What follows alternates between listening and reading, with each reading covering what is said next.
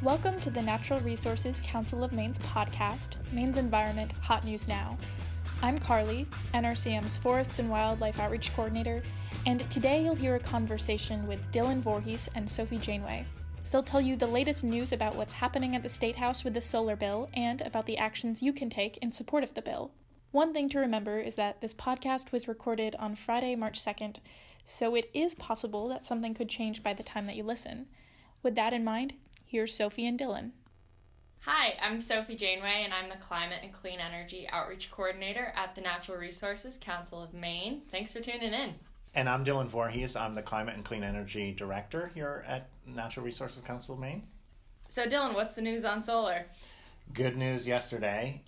Yesterday in the Maine State Senate, the Senate voted overwhelmingly on a bipartisan basis in favor of the solar bill we've been working hard on this year. So that's very good news. There's a lot more work still to come, but we've gotten through a big milestone. That's awesome. What was the vote count? The vote was 28-5, and we know that there were 2 people absent who will definitely be voting in favor of the bill. So if they'd been there, it would have been 30-5, an overwhelming bipartisan majority, and importantly, more than 2/3, which is going to be needed if we need to get over a veto by the governor, which is coming later. Which we will definitely, or most likely, need. One of the things that was very exciting about the vote yesterday was how bipartisan it was. Mm-hmm. We had all of the Democrats voting in favor of it, and we had most of the Republicans. Almost by a 3-1 basis, the Republicans in the Senate voted in favor of this bill. So That's it's great. very much a bipartisan issue. Nice. And so what does this bill that they're voting on do? So this bill really is a very narrow bill. It does 2 things. We might wish it would do a lot more, and in the past and hopefully in the future we'll be looking at some broad solar policy. But this bill does 2 very important things.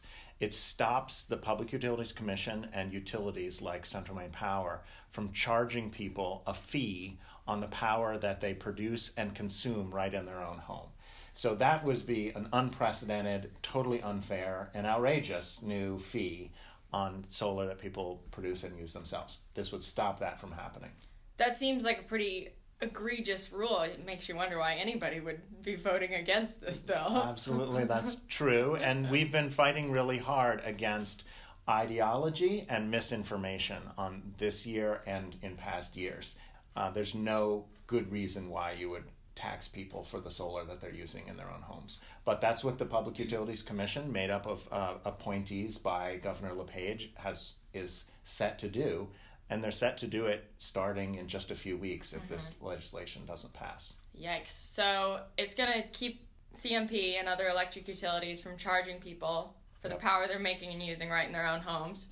And then, does the bill do anything else? Can you tell us about that? So the other thing that the bill does, which is very exciting, is it lifts a limit that is currently on community solar. So community solar farms where multiple people or businesses get together to build a community solar farm together, currently has a 10-meter or 9-person limit.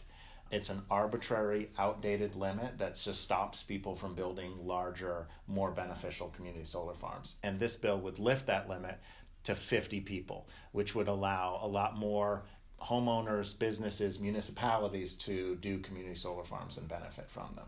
That's great. So are there any other benefits of community solar, like specifically for municipalities, that you want to talk about? Yeah, there's a lot of good opportunities for larger scale solar. Some of the towns and cities in the state are putting solar on landfills. So Belfast and South Portland are examples of cities that have capped, closed landfills that are really not good for a lot of development. But you can put a large solar farm on, and if this bill passes, it will allow those communities and municipalities to have many more people benefit from those solar farms.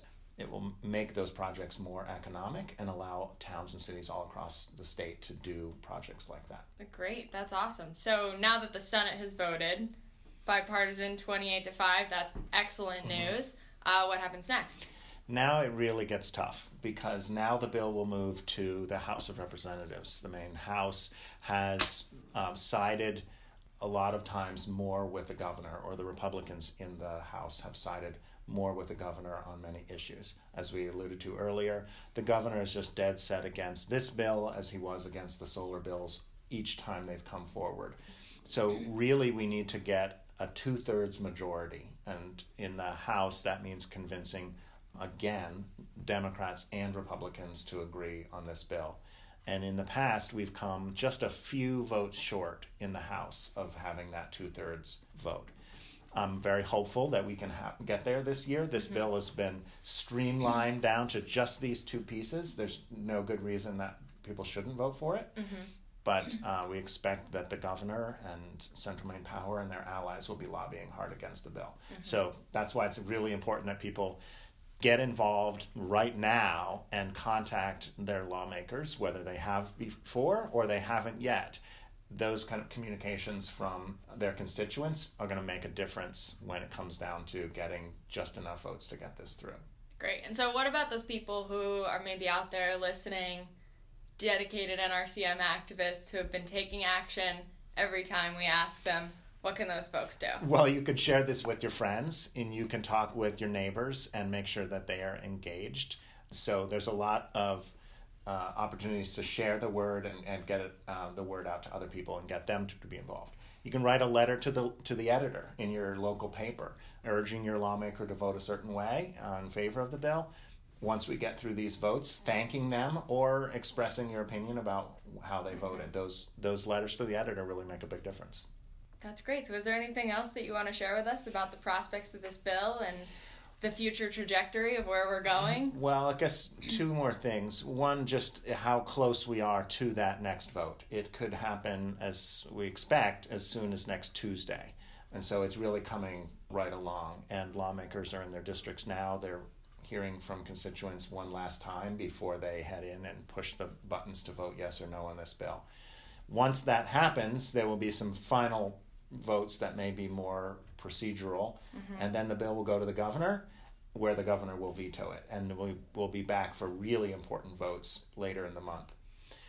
The other thing is just how important it is for Maine to pass this legislation, because we've been slipping so far behind on solar. As you know, we have the least number of solar jobs per capita in the region, and that's because we've had such outdated and unfriendly policy. The Public Utilities Commission keeps making it harder and harder for people to install solar and play by the rules. They keep changing the rules. They keep making them worse. We're really in danger of continuing to be unfriendly to solar in the state, and that means missing opportunities for a great new technology and a lot of opportunities for more jobs for young people and others. So it's really important that we do this, not just so we can stop people from being taxed on their own solar or have some community solar, but to get Maine a little bit right on a better track. So yeah. I hope that we'll have good luck this year and people will stay engaged. Again, if you've only got a few minutes, there's a click link right below this to take action, and you can contact through to your legislator. But take the time to look up who your legislator is. Give them a call. Write them a letter, those extra bits of attention. Ask them to grab coffee this weekend to talk to them about why you care about solar. Things like that go a long way in making a big difference.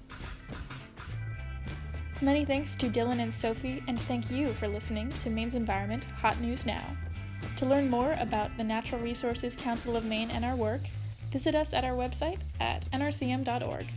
You can also like us or follow us on the social media platform of your choice, whether that's Facebook, Twitter, or Instagram.